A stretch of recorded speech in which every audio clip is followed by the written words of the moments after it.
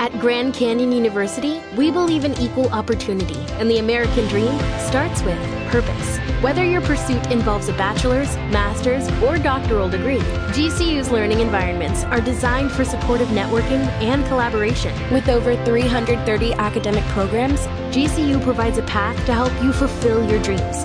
The pursuit to serve others is yours. Find your purpose at GCU. Private, Christian, affordable. Visit gcu.edu. Here's the latest from Jamie Dupree in Washington. There are a number of headlines which will come out of today's budget being submitted to Congress by President Trump, as the president will ask lawmakers to add more money for defense but cut a chunk out of domestic spending. The Pentagon budget is interesting because the president will use what amounts to a budget gimmick to spend $750 billion for defense. He will do that by adding $174 billion to the regular military budget through an outside fund, which allows him to get around a 2011 budget law which limits spending. In terms of some specifics, Mr. Trump will also ask for $8.6 billion for construction of his border wall, another item which is sure to draw opposition from Democrats.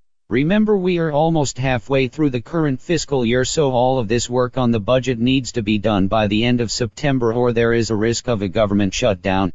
Jamie Dupree 2.0. It's been almost 2 weeks since the House voted to block President Donald Trump's national emergency declaration to funnel more money into construction of a border wall, and the clock is now running out on a Senate vote. Under the rules governing such a declaration, the Senate has until the end of this week to act on that measure approved by the House, and at this point it does look like there are enough GOP senators ready to vote for it and send it to President Trump, who has already promised a veto.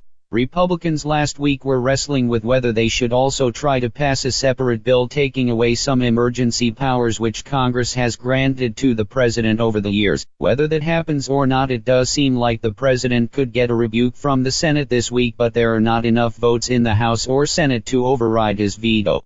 Jamie Dupree 2.0. With no idea when special counsel Robert Mueller will send a report to the U.S. Attorney General, Democrats in the House are ready to force a vote this week on a plan that calls for the report to be made public. It's likely to produce some interesting debate in the halls of Congress as Democrats press ahead with their part of the Russia investigation and other inquiries into the Trump administration.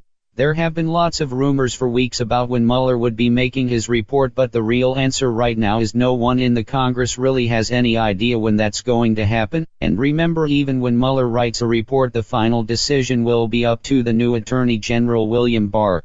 At some point it's going to happen, but we just don't know when. America. We are endowed by our Creator with certain unalienable rights: life, liberty, and the pursuit of happiness. At Grand Canyon University, we believe in equal opportunity, and the American dream starts with purpose. By honoring your career calling, you impact your family, your friends, and your community. The pursuit to serve others is yours.